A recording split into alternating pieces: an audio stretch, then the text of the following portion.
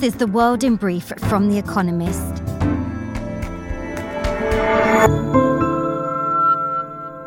Our top stories. The death toll from the earthquakes in Turkey and Syria on Monday surpassed 20,000. Turkey's president, Recep Tayyip Erdogan, acknowledged that there were problems with his government's response.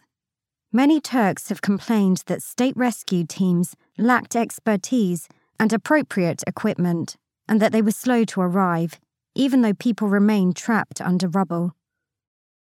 Ukraine's President, Volodymyr Zelensky, arrived in Brussels to address the European Parliament. During his speech, he thanked European leaders for their support and reiterated Ukraine's desire to join the bloc.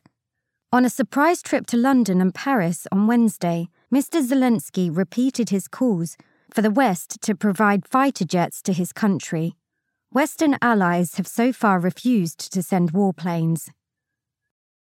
Nelson Peltz, an activist investor, said that his proxy fight with Disney had ended after Bob Iger, the company's chief executive, unveiled a large restructuring program that included 7,000 layoffs.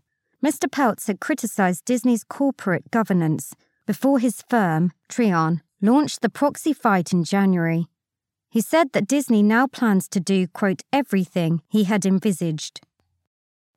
The State Department said that the Chinese balloon shot down over the Atlantic on Saturday was part of a sophisticated network of similar surveillance devices, which China has operated over more than 40 countries across 5 continents. The department also said that America was, quote, confident the balloon was made by a firm with direct links to China's military.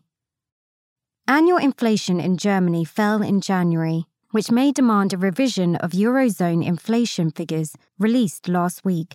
The publication of Germany's data had been delayed due to technical issues. Germany's harmonized index of consumer prices dropped from 9.6% in December to 9.2% last month. Economists polled by Reuters had expected a rise to 10%. Credit Suisse recorded its largest loss since the financial crisis in 2008 as it struggled to restore confidence after a series of social media rumours questioning its liquidity and capital position emerged last year. The Swiss bank reported a loss of 1.4 billion Swiss francs or $1.5 billion as both its investment banking and wealth management business suffered.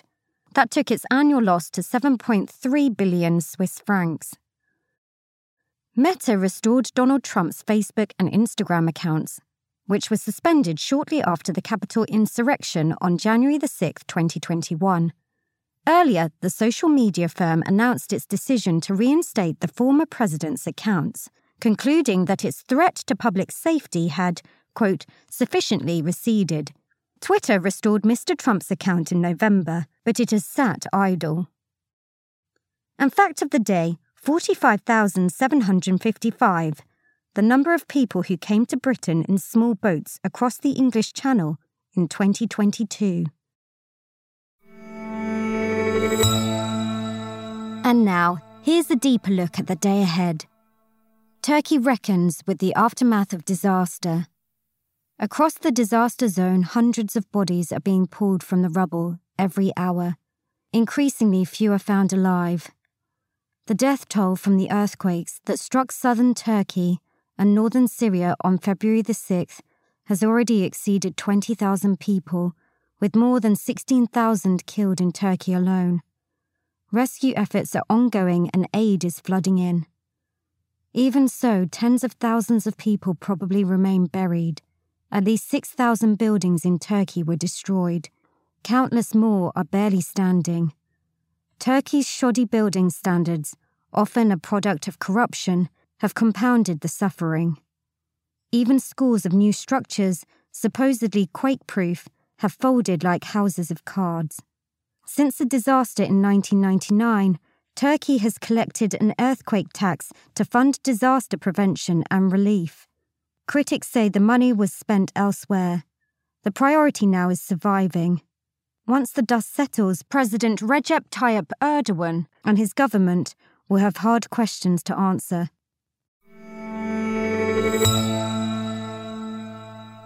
Google's AI chatbot woes. Alphabet is learning how much damage a chatbot can do. On Wednesday, Bard, an artificially intelligent program developed by Google's parent company, failed to impress investors and presented a factual error in an advert. The blunder was compounded by comparisons with Microsoft, which on Tuesday showed off how its search engine Bing and browser Edge would be enhanced by AI. Microsoft is using models developed by OpenAI, the firm behind ChatGPT, an eerily perceptive chatbot. Alphabet's market value has since lost $170 billion. The rout has less to do with Google's gaffe than with the impression that Microsoft has stolen a march on its rival. Google is yet to demonstrate how exactly Bard will integrate with search. More competition and the use of expensive chatbots in search will mean lower profit margins, which will be especially painful for Google. Markets will watch closely to see how much users like the improved Bing and how Google responds.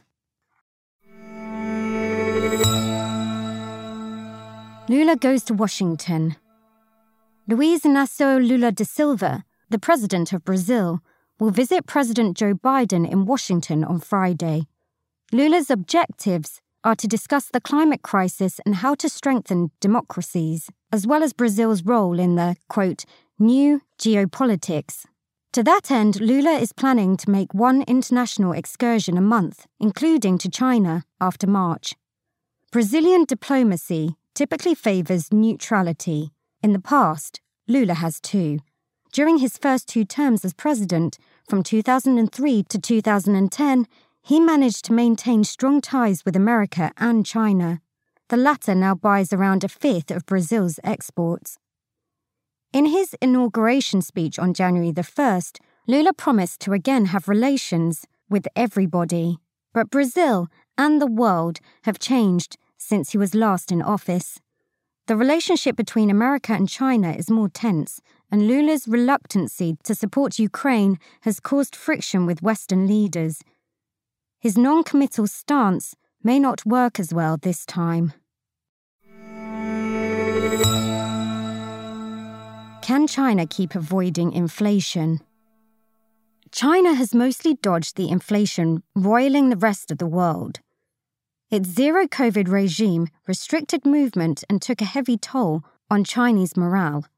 That suppressed consumer spending more effectively, ultimately, than it did infection. But now that China has abandoned lockdowns and quarantines, its consumers are shopping, dining and movie-going again. There is much talk of revenge spending. Will China also suffer from revenge inflation? Figures to be released on Friday are likely to show that inflation increased in January, but not by much. Forecasters expect that consumer prices rose by 2.2% compared with a year earlier, up from 1.8% in December. Food prices should soften later in 2023 as China's pork cycle turns. The ongoing property slump will keep rents subdued, and the economic slowdown elsewhere, partly engineered by central banks to stop inflation, could keep a lid on the price of commodities. The rest of the world fighting inflation so earnestly means that China might not have to. An extraordinary exhibition of Vermeer's paintings. The Vermeer exhibition that opens in Amsterdam on Friday is an extravaganza. The Rijksmuseum is showing 28 paintings by Johannes Vermeer, the most ever assembled in one place. They represent around 3/4 of his surviving works. One was stolen in Boston in 1990 and hasn't been seen since. The pieces have been gathered from 7 countries despite the typical reluctancy of institutions to loan out such paintings. The Rijksmuseum has sold more advance tickets for Vermeer than for any previous show. It is easy to see why. The exhibition traces the development of the artist's technique, the leap he made to depict interiors, and the way he honed his mastery of perspective, colour, and above all, light. Vermeer died penniless in 1675, aged just 43. But today he is an artistic deity. for fans of The Milkmaid and Girl with a Pearl Earring, this show is a once-in-a-lifetime thrill. Daily Quiz. Our baristas will serve you a new question each day this week. On Friday, your challenge is to give us all 5 answers and, as important, tell us the connecting theme. Email your responses and include mention of your home city and country by 1700 GMT on Friday to quizespresso@economist.com. Please note, the way we choose winners has changed. We'll pick randomly from those with the right answers and crown 3 winners on Saturday. Friday. What is Robert Watson Watt generally credited with inventing in 1935? Thursday. Which 1953 film musical, starring Ethel Merman, features the song The Hostess with the Mostess?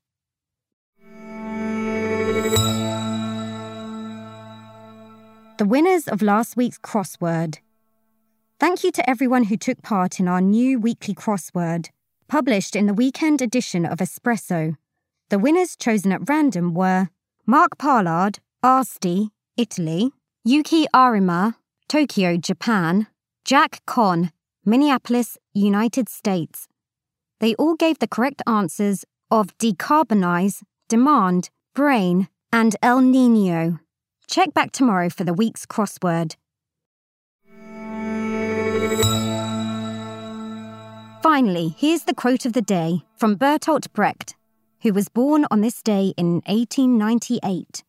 To live means to finesse the processes to which one is subjugated.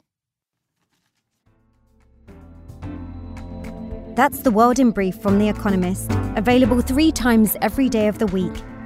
You can also hear interviews and analysis from our journalists, including our current affairs podcast, The Intelligence, on your podcast app. And subscribers to The Economist have access to each week's full edition in audio. Just download The Economist app to start listening.